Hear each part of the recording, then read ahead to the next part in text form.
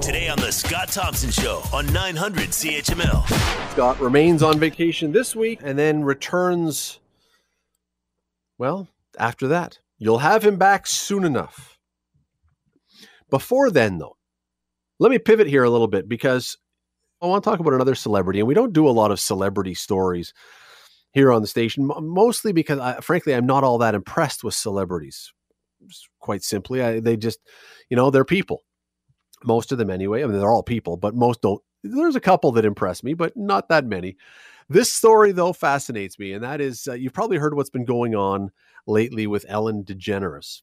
For years, she has been known as the nicest woman on TV. She's had this amazing reputation as a great person. She always says, be kind to each other. That's one of her phrases, be kind to each other. Well, suddenly, a bunch of staffers on her show and other celebrities who know her are coming out with stories saying that's kind of the opposite. She is the opposite of the image she cultivated. That's what they're saying to us. Mean is one of the words that's being thrown around a bit. I want to bring in Alyssa Freeman, who is a public relations consultant, a contributor to the Huffington Post and Canada.com. She joins us now. Alyssa, thanks for doing this today. Hi, how you doing? I'm doing well, thank you. I'm doing probably better than Ellen right now. You think so? Well, my initial reaction to this whole thing is that the entire entertainment industry is designed to portray things and show things that aren't real and make them look real. So if I bought an act by a celebrity who portrayed herself or himself or whomever this way, and now I feel betrayed because it may not be true, shame on me, no? Well, persona is everything when it comes to celebrity, and you believe what you see. And when we're talking about somebody like Ellen DeGeneres, we're talking about the person that we see for 1 hour on her talk show where she takes people who are in need, gives them great stuff, brings on celebrities, has a lot of funny banter, and has a very, very well orchestrated show. So that's the Ellen that we see. We're not meant to see what goes on behind the scenes. So when your dirty laundry starts to air by people who know that they have a platform when talking about salacious news about a celebrity and leverage that platform, that's where you're going to run into trouble. And that's exactly what happened with Ellen. The tipping point with this was when it came time for COVID, the pandemic started, and all the talk shows that had studio audiences stopped filming in the studio, and they all started filming from home. We've seen this with Jimmy Fallon. We've seen this with Stephen Colbert, and Ellen was no different. So apparently what happened is that the crew that used to work with her from day one 12 years ago were summarily fired, and then they brought in another fresh crew. So that was the seeds of this discontent. The story, I mean, it's salacious and it's great celebrity gossip and it's all this stuff. There are some people, I've heard people talking about it as if it really bothers them. Like it really, they're invested in this story that, come on, Ellen can't be what they're saying.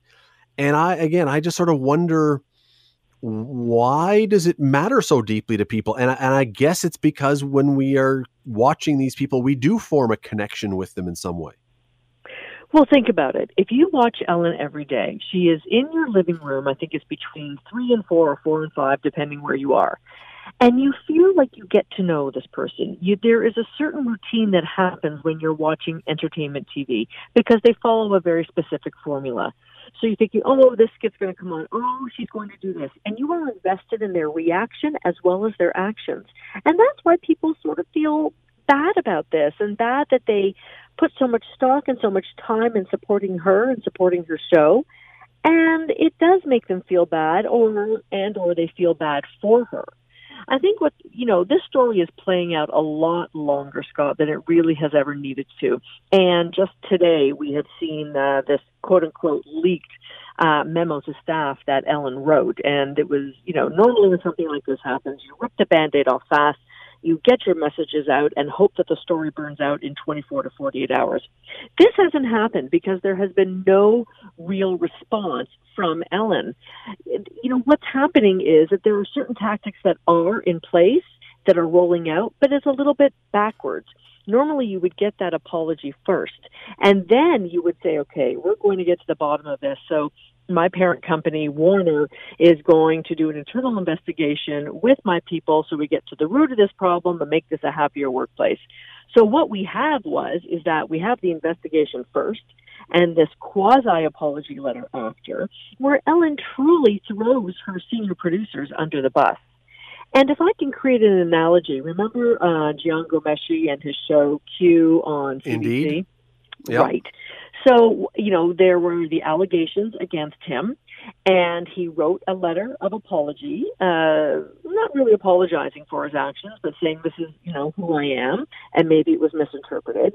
And then CBC did their own investigation. Well, normally what happens here, Scott, is that if you are doing your own internal investigation versus using a third party, you already know what the end game is. And the end game is fire one of the top guys. So what happened at CBC, they actually fired the head of human resources, who they actually put on one of the programs when they were explaining themselves what happened one night on primetime on CBC. What's going to happen with Ellen? One of the senior producers is going to get fired. Somebody always has to take the heat.